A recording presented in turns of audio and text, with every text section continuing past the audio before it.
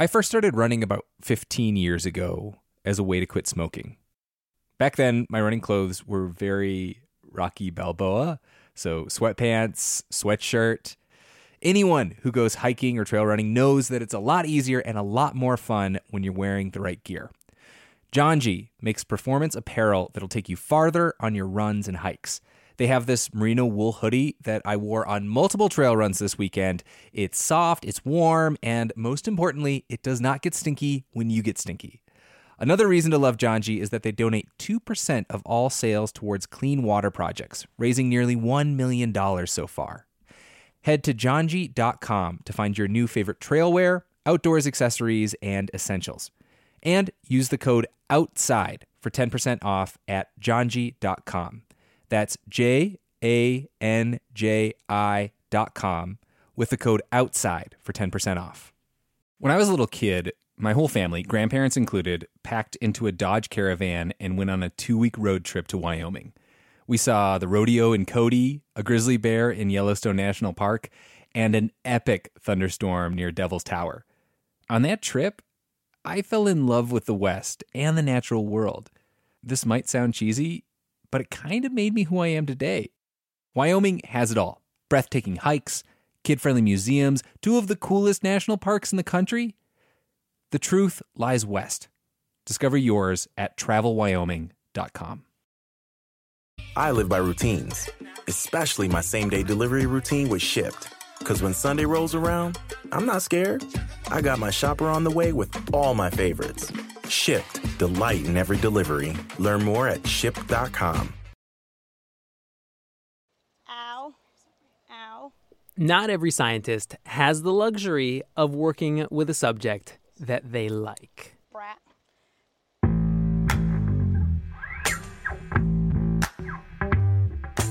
Gabby Brand is a scientist with the University of New Hampshire, and that was the sound of her detaching a green crab that had vice pincered itself onto the flesh between her thumb and pointer finger. See, they're mean. Defensive stance. Yeah.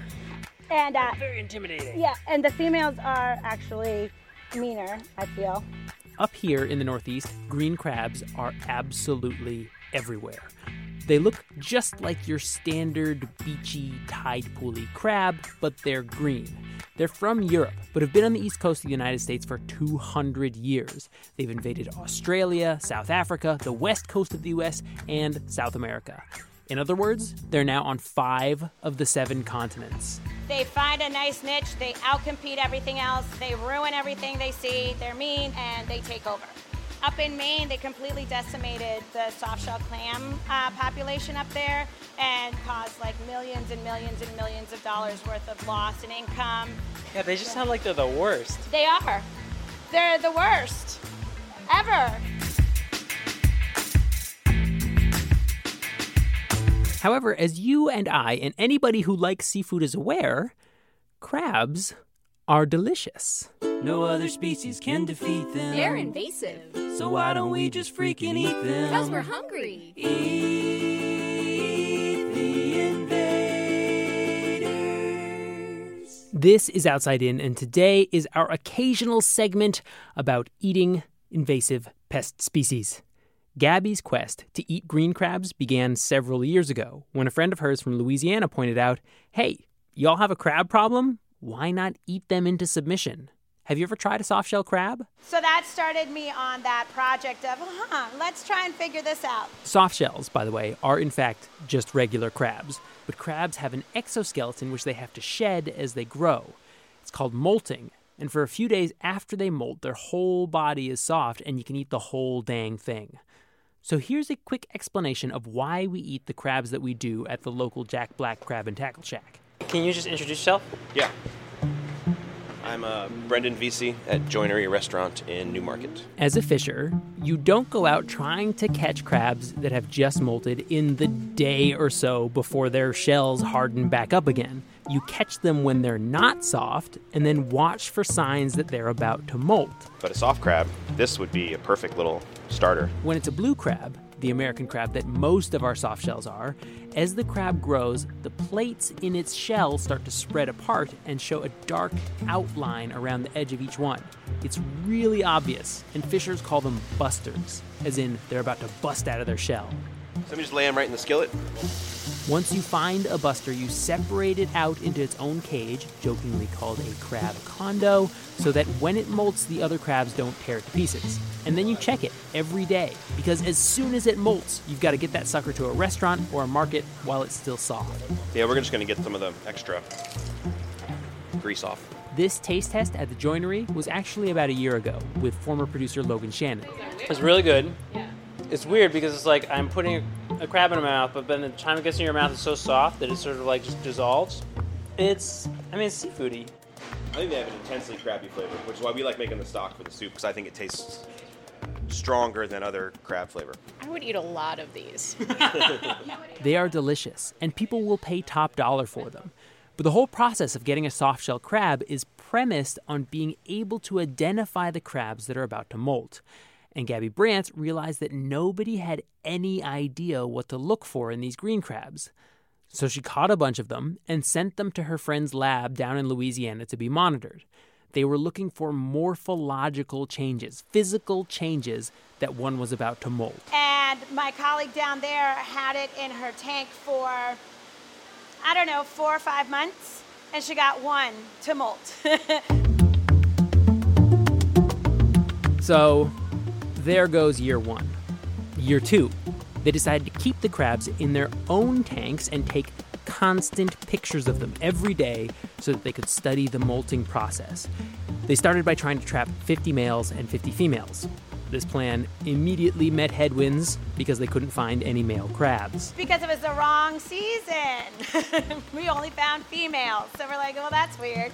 And then we took many, many, many pictures, and we got one molt again. Turns out the females really only molt in the late summer. So another year gone.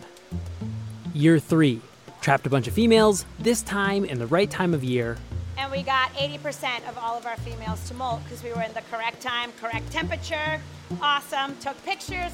We have a timeline when we caught them to the day they molted. And we went back and looked for morphological characteristics, and nothing.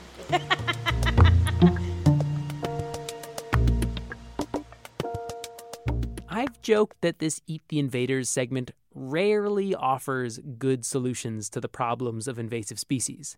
But green crabs are very easy to catch. They come up in traps by the hundreds sometimes. So I can imagine a world where there are enough overlapping markets, crab as bait, crab eggs, crab mulch, crab compost, to support enough of a green crab fishery to knock the population back. But to really get fishers interested, to really get them hauling up crabs in huge quantities off the seafloor where they're causing so much trouble, it would be nice to have a high-end market. Something like soft-shell crabs, which can sell for $20, $30, $40 a pound. Compare that to lobster, which floats between $6 and $12 a pound.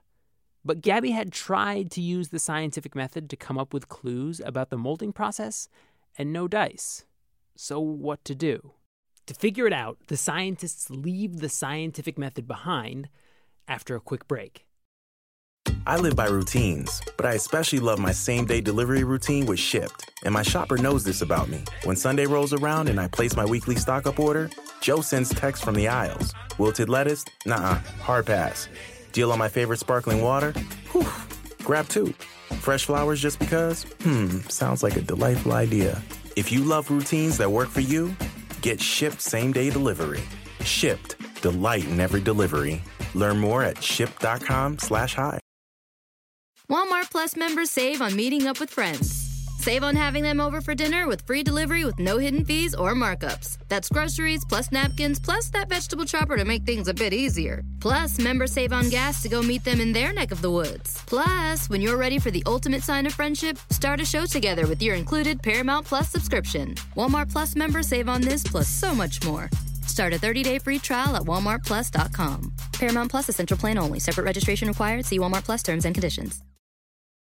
Whether you're a morning person or a bedtime procrastinator, everyone deserves a mattress that works for their style. and you'll find the best mattress for you at Ashley. The new Temper-Adapt collection at Ashley brings you one-of-a-kind body-conforming technology, making every sleep tailored to be your best. The collection also features cool-to-the-touch covers and motion absorption to help minimize sleep disruptions from partners, pets, or kids. Shop the all-new Temper-Adapt collection at Ashley, in-store or online at ashley.com. Ashley, for the love of home.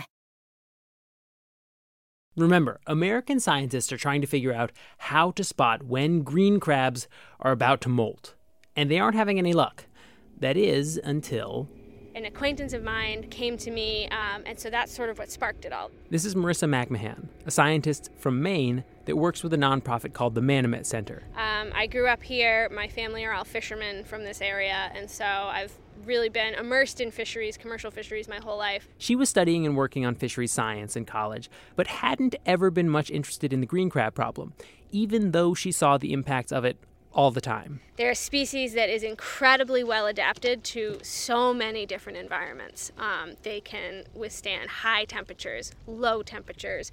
They can actually, there's a study that just came out from some researchers on the West Coast that actually found that they can absorb nutrients through their gills, so they don't even have to eat. I mean, they can go extended periods of time without eating and be fine. It's wild. So, and they're aggressive and they're a voracious predator. Marissa had this acquaintance, a guy who happened to be a fine arts conservator who spent a lot of time in Venice, like Venice, Italy. And he was in Venice and he was eating deep-fried soft-shell green crabs. And so he came to me and said, why aren't we doing this here? What's the Italian name for soft-shell crabs? It's molecche. Molecche. Molecche. This... Hi everyone, I'm Paolo. ...is Paolo Tagliapietra. I'm from Venice, and I'm a fisherman. I talked to him on WhatsApp. It's a little bit boggling to think about this, but green crabs invaded America in 1817, so it was 199 years from that date before Western scientists first became aware of the fact that the invasive scourge of our estuaries is also a straight-up Venetian delicacy. It's a fishery that represent the lagoon of Venice, you know. Right, so it's like when you come to Venice, that's a thing you have to do. The most specific, there's nothing more Venetian.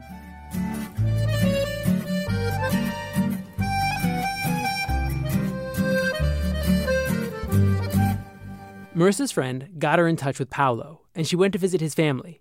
She and another lobsterman from Maine spent about a week in Venice last year. They had a guest house that was right next to their house. It was like a fishing exchange student program. Paolo's mother cooked for us every day. It was just astounding. I've never eaten so much food in my life.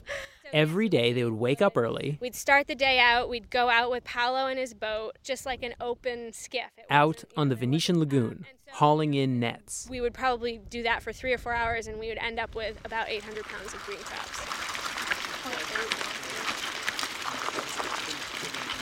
There is something about the sound of a giant crate full of crabs, big, glistening, pincery ocean bugs crawling all over each other, that I find really unsettling.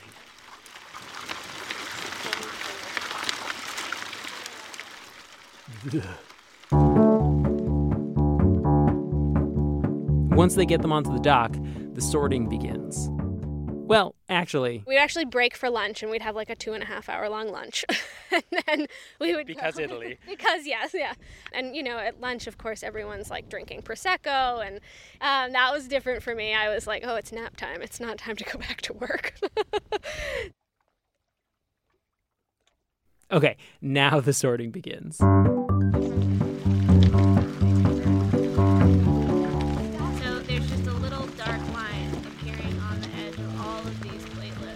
Can I just point out, it's kind of funny how you use the crab's leg to point. Well, it's a natural pointer. It almost feels like the crab's like betraying itself. This is where science has not caught up to tradition.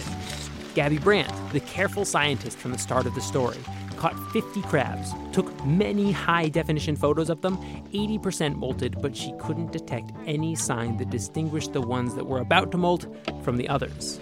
I don't think I'm any good at this. And generally speaking, that's what happens to people who are new to sorting crabs, is what happened to Marissa over in Italy. We would stand around the sorting table with them, and we would pick crabs out and show them to them, and they would just shake their head no. Even after Paolo and his father had explained what to look for, the incredibly slight dark rings around the belly scales of the crabs that are about to molt, the puffy rear end that signaled water was getting inside the crab's shell as the plates spread and split, the sluggish behavior as the crab gets weaker before it sheds its carapace. And it was just again and again and again. No. After a week of doing this, after seeing tens of thousands of pounds of crabs, after an internship with the masters of spotting crabs about to molt, Then that it happened that she showed me the crabs and I said yes, another one, yes. But after she gave me a completely wrong crab, so I realized that she hasn't understood. Meanwhile, Marissa says that Paolo, who learned from his father, and Paolo's father, who learned from his grandfather, they're doing it like supersonic speed compared to us. So they'll dump, 100 pounds at a time on the sorting table, and they don't even need to look at the crabs. I mean, most of them, they're just pushing, and discarding. And once in a while, they'll look at a crab from the back of it. They won't even turn it over, which is, we're looking at the underside of the crab to figure out the pre-molts. They'll just look at the top carapace side of the crab and pull it, and they'll know. Wait, how do they know? They're just that good. And that's what they told us, it's the easiest to learn looking at the underside of the crab. Those are the easiest signs to learn. But if you get really good at that, you start seeing other signs. You start to see that there's other things about the crab that are changing. And so they're so good that they don't even need to really look at the crab. They just see it in the pile of other crabs, and it's different to them somehow, and they just pull it out and throw it aside. It's like wizardry. It is. It's crazy.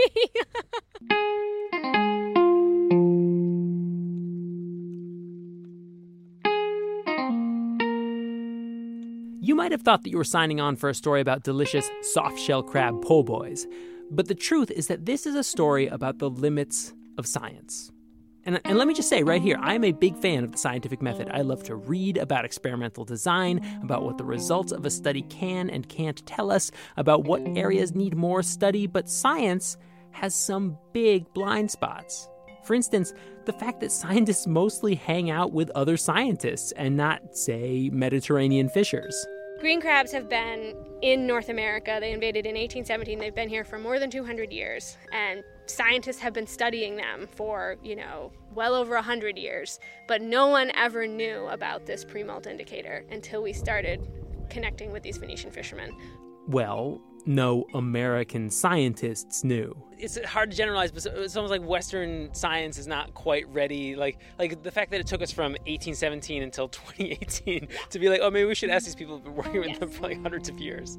Absolutely. And it's interesting, too, because there was even disagreement amongst Paolo and his father and his brother-in-law. So, even amongst them, they're sometimes looking for different things. So I think, there's definitely a part of it that is just so, it's sort of like a gut feeling almost, and we can't rely on that in science, right? So I think that's part of the reason why, there hasn't really been any major scientific breakthroughs on that front.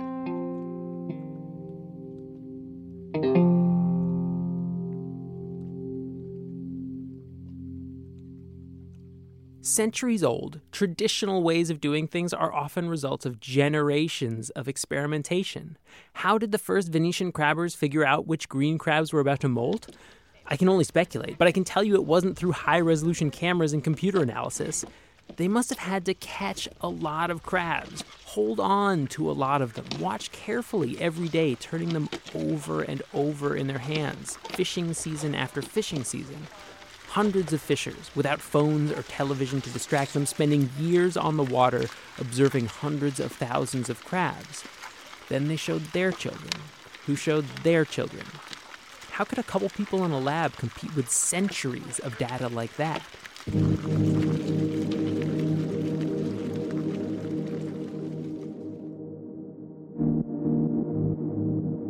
One can take this idea too far. I'm not one who's going to argue that the old ways are always better, But I think it's pretty fair to say, and I think science has begun to recognize, that there are vast stores of discoveries that we could tap into if science started to take a closer look at traditions and ancient skills.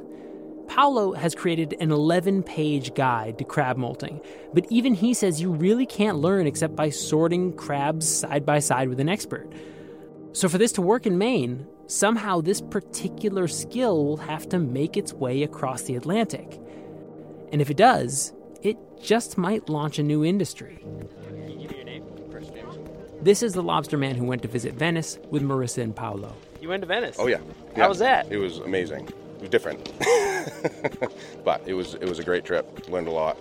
And now I'm doing it here. When we stood around the sorting table in Maine, Chris had a little bit of that Italian wizardry that Marissa described. Let's see, it's like the ring around the scale. The very end of it. Yeah. All the way up through, and they're starting to fade. He really doesn't have a lot of strength in his arm and his claws.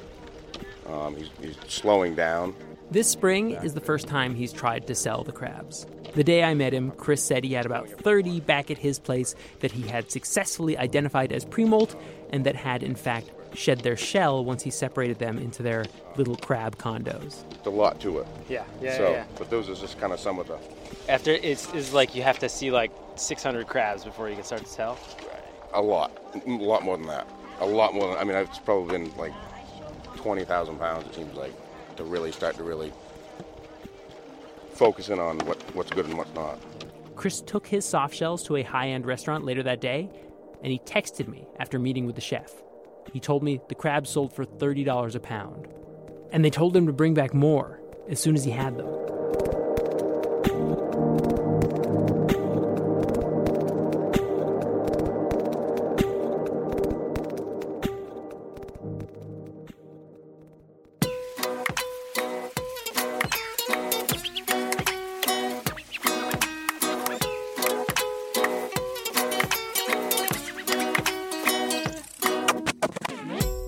Outside In was produced this week by me, Sam Evans-Brown, and Logan Shannon, with help from Hannah McCarthy, Justine Paradise, Taylor Quimby, Nick Capodice, and Jimmy Gutierrez.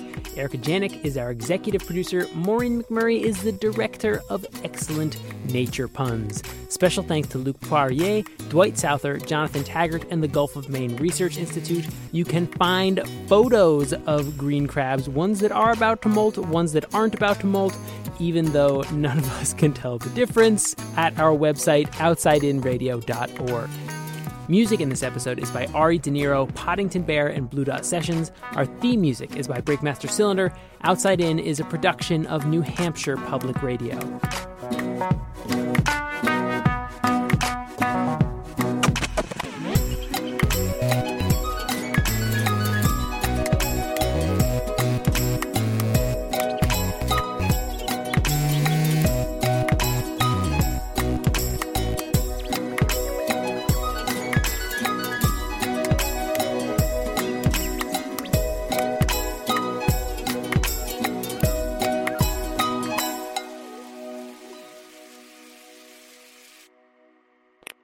I live by routines, but I especially love my same-day delivery routine with Shipt. And my shopper knows this about me. When Sunday rolls around and I place my weekly stock-up order, Joe sends text from the aisles. Wilted lettuce? Nuh-uh. Hard pass.